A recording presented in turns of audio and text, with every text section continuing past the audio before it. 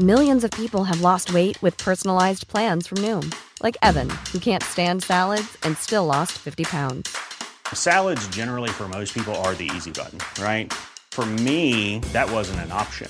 I never really was a salad guy. That's just not who I am. But Noom worked for me. Get your personalized plan today at Noom.com. Real Noom user compensated to provide their story. In 4 weeks, the typical Noom user can expect to lose 1 to 2 pounds per week. Individual results may vary. Hi, and welcome to the latest episode of Talking France. Just in case you were one of our new listeners, this is a podcast about France and French news brought to you by The Local. This week we'll look at hunting in France. Yes, the hunting season is pretty much underway across the country, and there have been renewed calls to tighten the rules around the sport, given the number of fatal accidents each year in France. We'll also discuss why skiing might be different in France this year, and what you need to know about a new website launched by the French government aimed at helping to avoid power cuts this winter. We'll examine a crisis amid the French left-wing alliance and discuss Emmanuel Macron, the two Macrons in fact, the one that struggles at home and the one who seems to excel abroad. And we'll get stuck into the French tradition of goûter. What is it exactly? I'm your host, Ben McPartland, and I'll be joined by The Local's journalists Jen Mansfield in Paris and James Harrington in Toulouse. We'll also hear from our political expert John Litchfield up in Normandy. And I'm joined by Jen. Jen, thanks for joining us. Emma is away, so me, you, John and James will have to do an awful lot more talking this week. Emma will be back with us next week. Now, Jen, we always start these podcasts with some talking points in France related to the news. Start us off. What are we talking about in France this week? So we're talking about something that Ben and I know quite intimately. We're both cyclists or bikers, and we've definitely become a bit more accustomed to the fact that there's more biking or more cycling happening in France. So this week we're talking about how France is trying to become a cycling nation. We're not quite at the level of our near neighbors, the Dutch.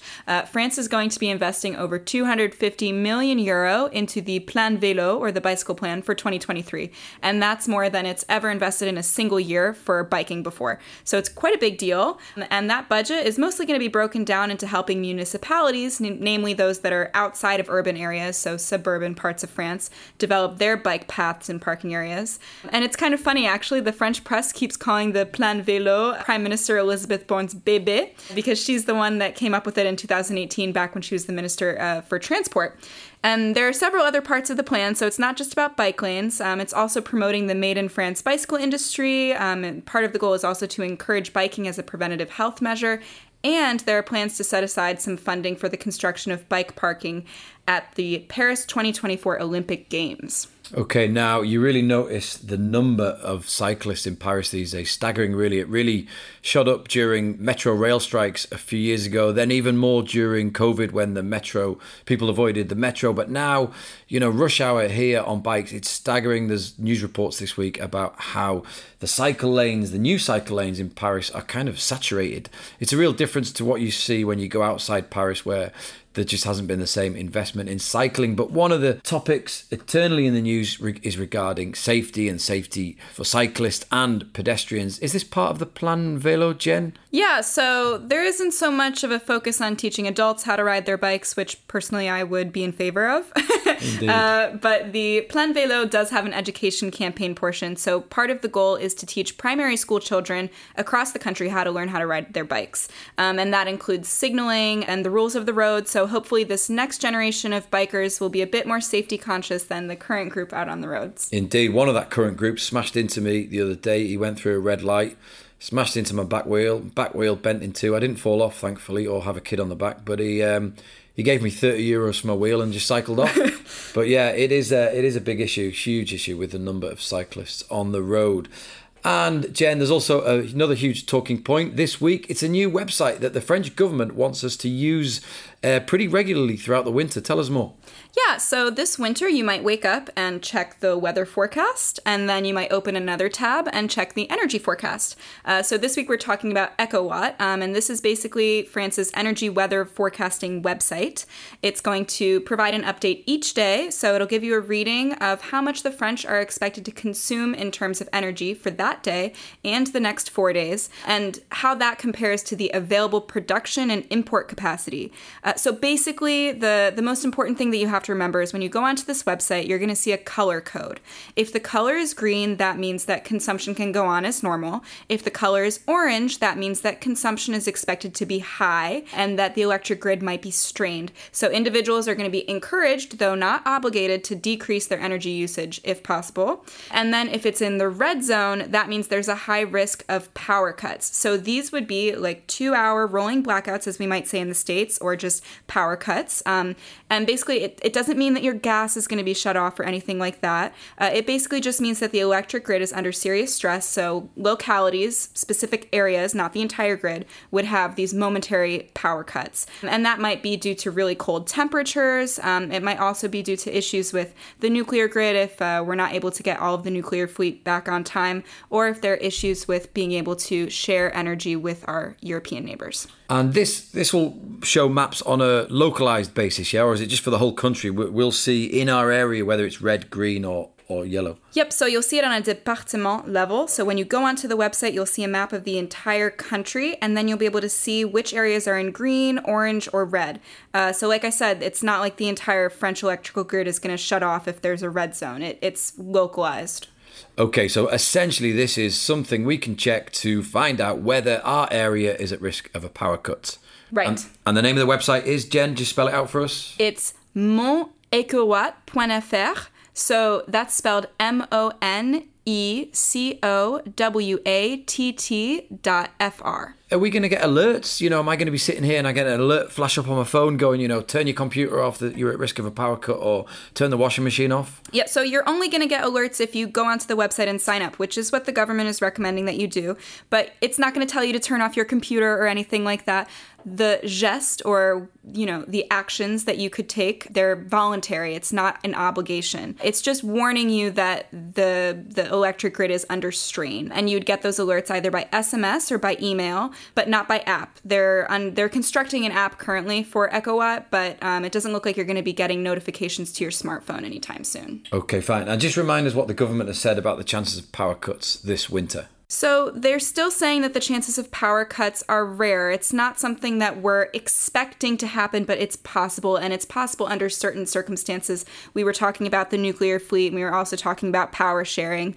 But the head of the French Environment Ministry, Agnès Pannier-Runacher, has said that if these cuts were to happen, they would be considered rotating load shedding. So that's the terminology for it. And that these would last a maximum of 2 hours per day, and it would only take place in the morning between 8 a.m. or 1 p.m. or in the evening between 5:30 to 8:30 p.m. So not during prime hours of the day. And it wouldn't impact priority sites. So we don't have to worry about the power going off at hospitals or clinics or high-risk industries. Basically, the thing that we all need to remember is these are still unlikely to happen. You don't have to worry about your gas being shut off. And that the number one rule of thumb is that businesses and government buildings are going to be the first to be impacted by any of these energy rationing techniques. It will impact individuals later, and it'll be on a voluntary basis.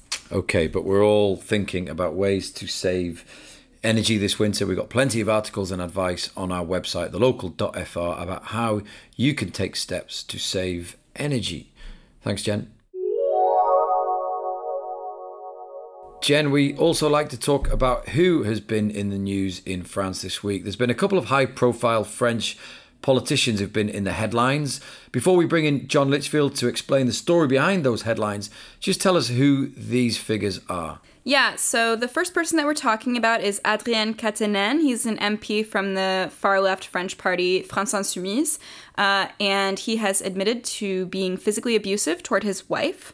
And then there's also Julien Bayou, who's the head of the Green Party, and he has now been accused of psychologically abusing an ex-partner. So we're going to be talking a bit about the French left today, and also these figures that have been accused of abuse. Okay, I'm going to bring in John, who joins us on the line from Normandy. John, just sum up what these accusations and claims and admissions mean for the alliance on the French left. I suppose one could say somewhat harshly that it's pointed to some of the hypocrisies of the left. They've been they've been using the parliament since they got back there as a sort of platform for standing up and making sort of moral pronouncements and values pronouncements and shouting and screaming at anything the government wanted to do.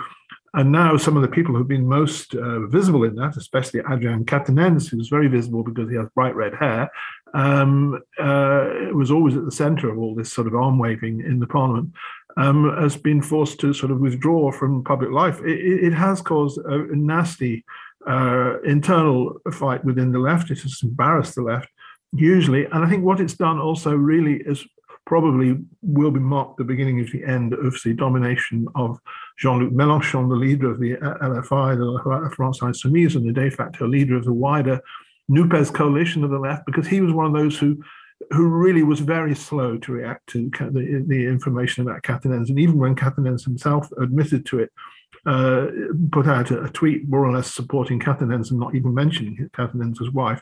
And a lot of people, especially women, understandably, on the left were outraged by that. And it's never been possible, really, to criticize Mélenchon internally in his own party. It is now. John, just a bit of context for our listeners. Who does this left bloc represent? There's been a lot of talk about whether they really represent the working class. Who, in your eyes, does this left bloc represent in Parliament? I would say that whoever votes for them or not, I think that the impression that many people have is that the left represents middle class, quite pressure groups, which are often pressure groups, perfectly valid pressure groups like women's rights and environment and so on, more than it does the real interests of ordinary working class people. And that's been drawn attention to not just by this dispute in the left, but by a couple of other quite important, interesting figures on the left. So that's an interesting debate that's beginning. How does the left reclaim working class votes? And it's a similar debate to the one that goes on in Britain. Yes. John, moving on. Another French politician who's been in the headlines this week, as always, of course, is the President Emmanuel Macron, but more so on an international level, given his powerful speech in the UN and also his many tributes to the Queen Elizabeth II. John, Macron seems to be performing well on an international level. His status is fairly strong, but at home, he remains weak. There doesn't seem to be any link between his kind of performance or his ratings, abroad. Yes, it's almost as if there are two Macrons in a way, that there is a sort of international, a global Macron who's very respected internationally for his intelligence, for his eloquence, and also he angers many people internationally for that and for some of the things, or because they say he's pretentious and arrogant, which is the same, one way of saying the same thing, if you like. I think he is as a president, as a head of state, as an international figure for France, he's a very effective president and has been so really from the beginning. And I think some of domestic criticism of France ignores that, because many French voters, like those everywhere, are not very interested in what goes on abroad. They obviously want France to be seen and respected, well and respected abroad, but it's not something that affects their own everyday life. I think Macron's still suffering from his kind of failure, really, to grasp or seize the ball and run with it. After he won the presidential election, he went into he sort of disappeared from the scene in a way. People say that he went through a bit of a depression. He'd been burned out by everything he'd done on COVID and the Ukraine war and then the presidential election, and he didn't really get involved enough or direct his troops well during the parliamentary election, and therefore lost their majority, which possibly was going to happen anyway, but maybe they could have done better. And now that's left him in this very difficult position, facing most of a 5-year mandate without a parliamentary majority, which means that he cannot easily get stuff enacted. And I think he himself, from what I understand, has not really decided how to face up to all that. Should he call a new election sometime next year? Should he try and just accept that he can't get many reforms through with huge consequences for the economy going forward? Or should he do something dramatic? And I think he's still casting around for a direction and a sense of purpose in his second term. The fact that it's his last term as well, I think, is also affecting him. He is, in a sense, a lame-duck president because everyone knows he cannot run again next time, and therefore people are beginning to turn towards the figures who might run again in his part of the battlefield in the centre. So all those things, I think, are affecting him. So you have this kind of rather respected and forthright and intelligent Macron abroad, and you have a rather depressed maybe and a bit at a loss for where to move Macron at home.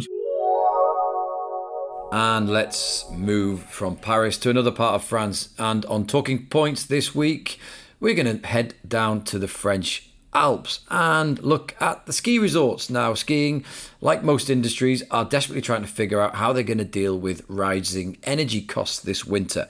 Some resorts have spoken out about how their bills are going to explode this winter. And for those heading down to the Alps or booking their holidays over the winter, skiing will likely be a little different this winter. Jen, just explain a bit more. Yeah, so ski resorts are floating a bunch of different ideas for how they can respond to rising energy prices.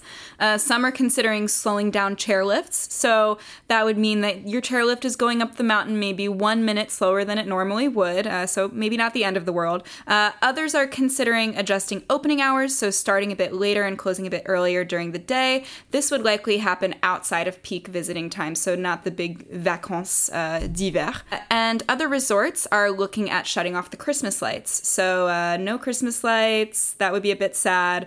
But the other option would be turning indoor pools down by a few degrees, 3 degrees Celsius. So I think you'd maybe notice that. And some other ideas are asking hotels to turn off their exterior lighting. But the main way that skiers will feel the change this winter is probably going to be in terms of price.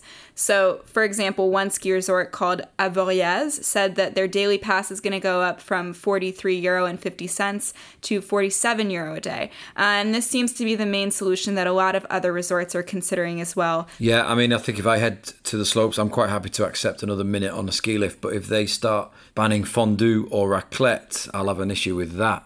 Thank you, Jen.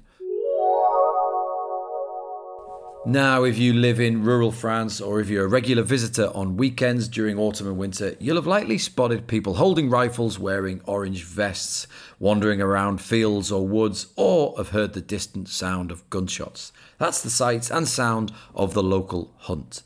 The hunting season has opened again in France, which means, unfortunately, there are likely to be stories over the coming months of serious, perhaps fatal accidents involving hunters, as there are each year.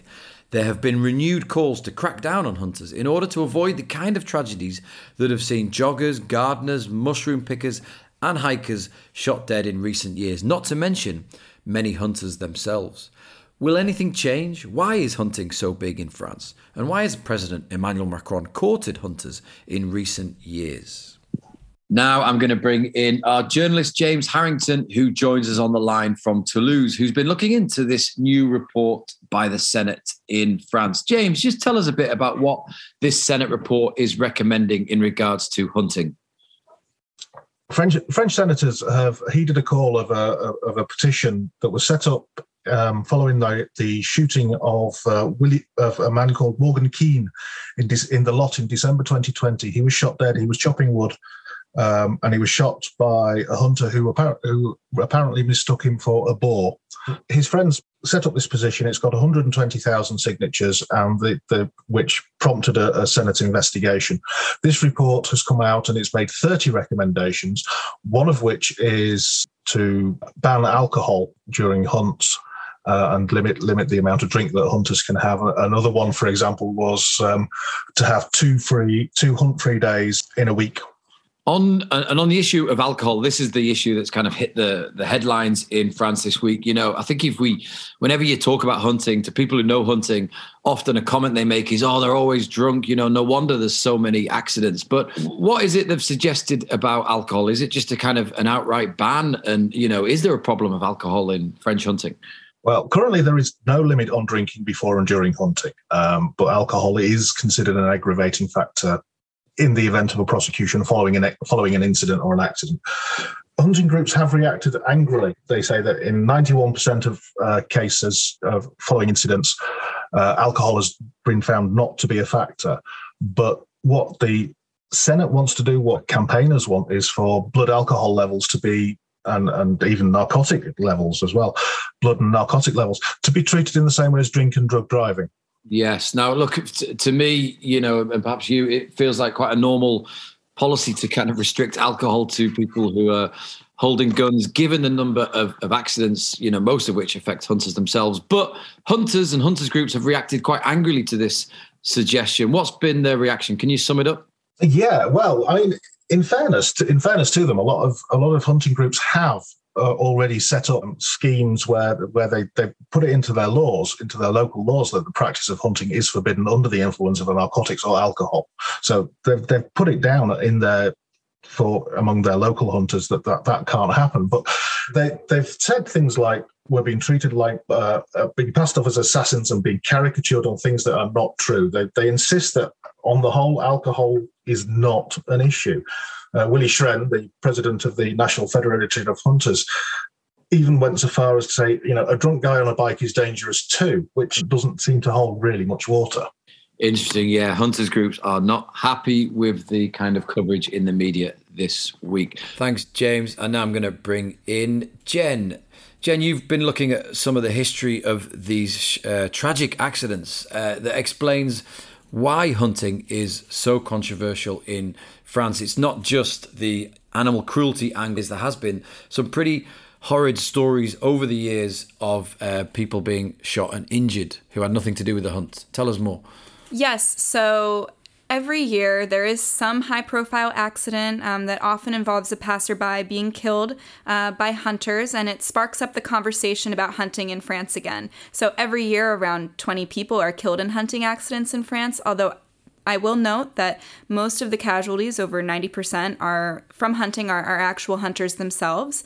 There was a really horrible story out from Ardèche about a 61-year-old hunter who accidentally killed his son after mistaking him to be a boar. So these are equally tragic. But the controversy usually talks about passerbys, the jogger, the mushroom picker who's killed by a stray bullet. And I can get into a few of these pretty horrific cases. One involved a walker who was just out for a stroll in the southern Haute-Savoie region. Another was a driver in his 70s who was just driving outside of Rennes in Brittany, and both of these people were badly wounded.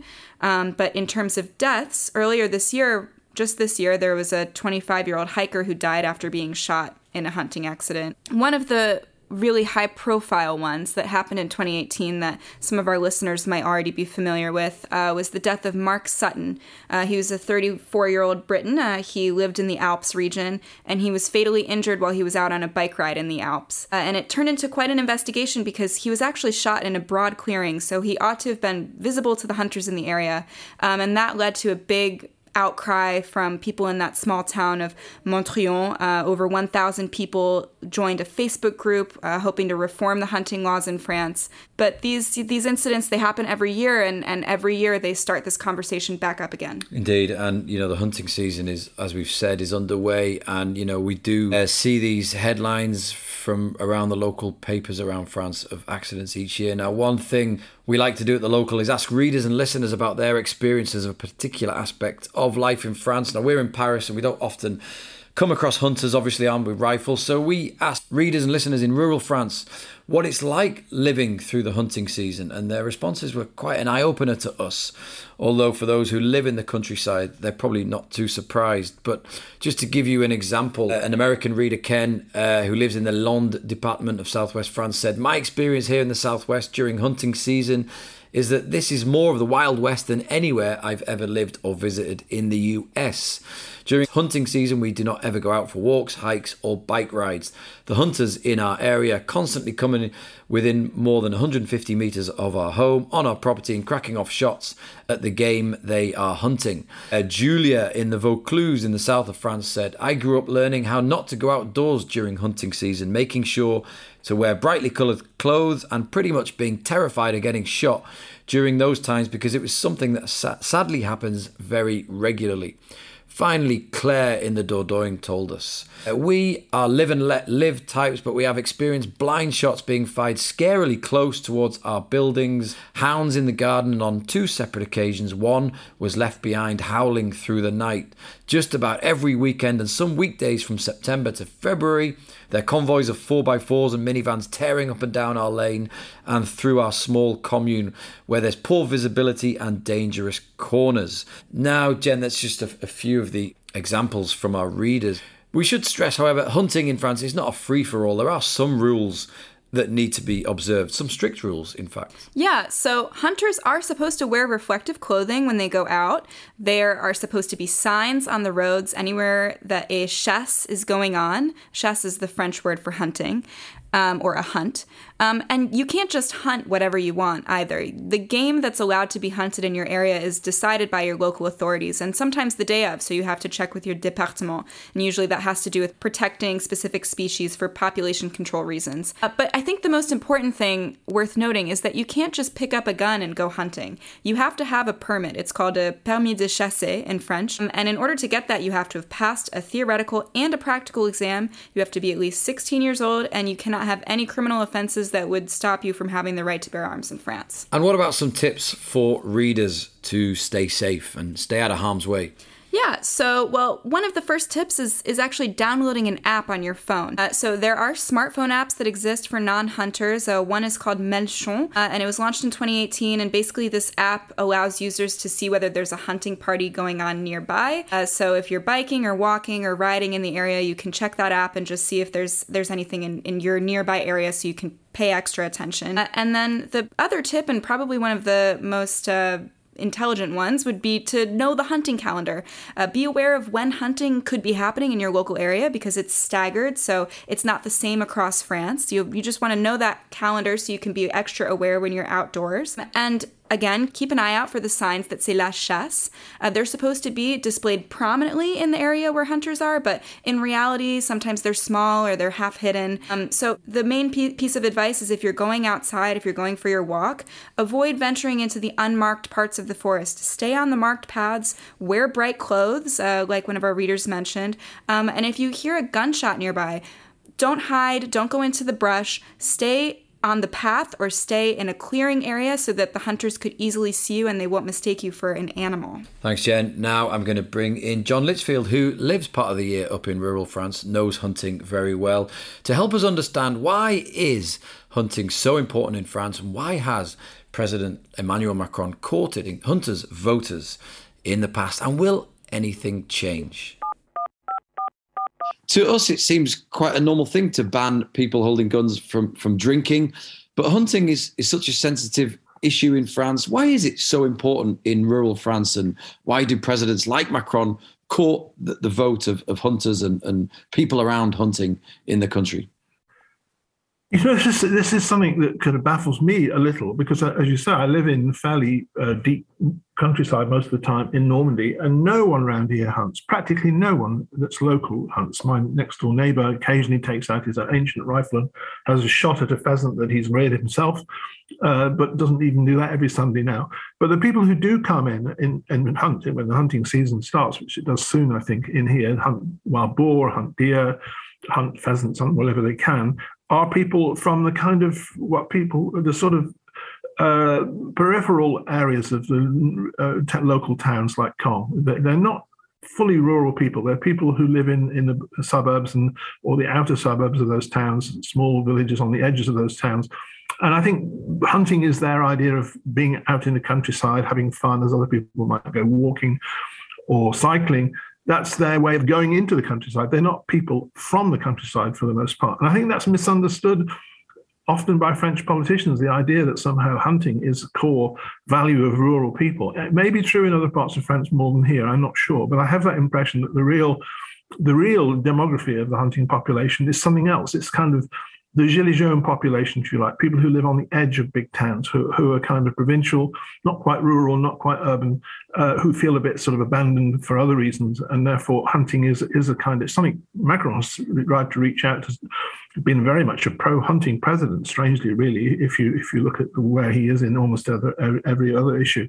He has bent over backwards to be very pro-hunting, which he's criticized for by many people within his own part of the political spectrum. Yeah, and every year when the hunting season starts, you get all these kind of ideas that hunting should be clamped down on, drinks should be stopped. And there are, unfortunately, it doesn't actually go up very much, but every year there are terrible accidents where hunters shoot each other, or they shoot cyclists or shoot people walking in the forest. Those numbers go up and down a little bit. They aren't increasing hugely, but they're pretty bad in themselves. Can you imagine Macron ever really banning hunting on Sundays, as opponents suggest, or any future government? Will it ever be cracked down on, given these accidents? I don't think it'll happen under Macron, though, for the reasons I've said. Possibly in the future. I think a lot more could be done by the hunters themselves, I think, and they have. I mean, when I used to first live out here 20 years or so ago, there was a kind of aggressive attitude they had towards anyone that wasn't a hunter. And they didn't wear the sort of day-glow sort of gilet jaune, gilet orange vest they do now. They didn't put up signs saying that they were hunting. They were extremely unpleasant if you tried to walk through areas where they were hunting. That has changed. I think they have been forced to recognize that they don't own the forest, they don't own the countryside in the brief periods where they're there, and they do have to respect the other people's rights to enjoy the countryside. So there has been a shift, and I think the shifts have to come from within the hunting community. I don't see it actually being possible to get legislation through Parliament on it very easily, no. And it's time for our reader question about France. And just a reminder to readers, if you have any questions about France you'd like us to explain with the help of experts, just email us at news@thelocal.fr. Now, one comment foreigners often make about the French and their eating habits is that they don't seem to snack between meals. Well, at least not as much as in Anglophone countries. However, that's not quite true, because the French have built up a huge tradition around the afternoon snack. Yes, we're talking about le goûter. And to help us answer the reader question, what is le goûter and why is it so important in France, I'm going to bring in James Harrington again down in Toulouse. You've been writing about goûter for the Local France this week. Just tell us, what is it? Is it just unabashed French snacking in the afternoon? The French take their food very seriously, so it's not a huge surprise that they've invented a time to eat it. Le goûter is actually a noun form of the verb to taste, and it is a cultural tradition that dates back at least to the 19th century. There's talk about it going as far back as the Renaissance, allowing for the fact, obviously, that people snack all the time and have done since time immemorial. But what it refers to is a very particular time of day, around 4 p.m., just at school kicking out time, and it means that children get something to eat to tide them over until the evening meal, which is normally later than most sort of Anglophone people are used to. And it's not the healthiest of snack, is it? Let's be honest. No, goodness no. It tends to be something sweet. You can possibly get away with fruit if you're particularly healthy, but we're talking biscuits, cake. Yeah. Pain au chocolat or chocolatine, I best say, because I'm in Toulouse. Pain au lait, croissant, or even a slice of bread slathered in Nutella. Yes, indeed. I mean, I always find it quite surprising, the kind of things that emerge in goûter time, with parents who are kind of, I know that they're health conscious and they get their kids to eat as much fruit and veg as possible. But then when it comes to goûter, the chocolate plastic wrap crepes come out and, chocolate biscuits. It's like anything goes as long as it's between 4 and 4:30, it's just, have fun, do what you want, eat as many calories as you can to get you through the time. Exactly so. I mean, and to be honest, the idea is that adults with their iron grown-up will don't join in this free for all on food. But to be honest, who doesn't want a pain au chocolat at 4 o'clock? Indeed. Thanks, James. Jen, you've looked after some French children in the past. Do you remember goûter time? Yeah, so in my years as a French nanny, goûter was definitely a very important part of the day. It was always at the end of the school day when you're bringing the kids back home, and it's sort of a free-for-all. Like, it's not the fancy stuff from the boulangerie. It's not like a nice pain au chocolat or a croissant. It's like the store-bought chocolate bars or Nutella-stuffed chocolate things, and it's kind of what I would call crap in the US, but kids can just sort of eat whatever junk food they want. And it's not like savory junk food. It's usually the sweet stuff, the chocolates and whatnot. Yeah, it is definitely junk food. Thank you, Jen. Now, just before we wrap up this week's episode, we're going to look at some French vocab, as we always do.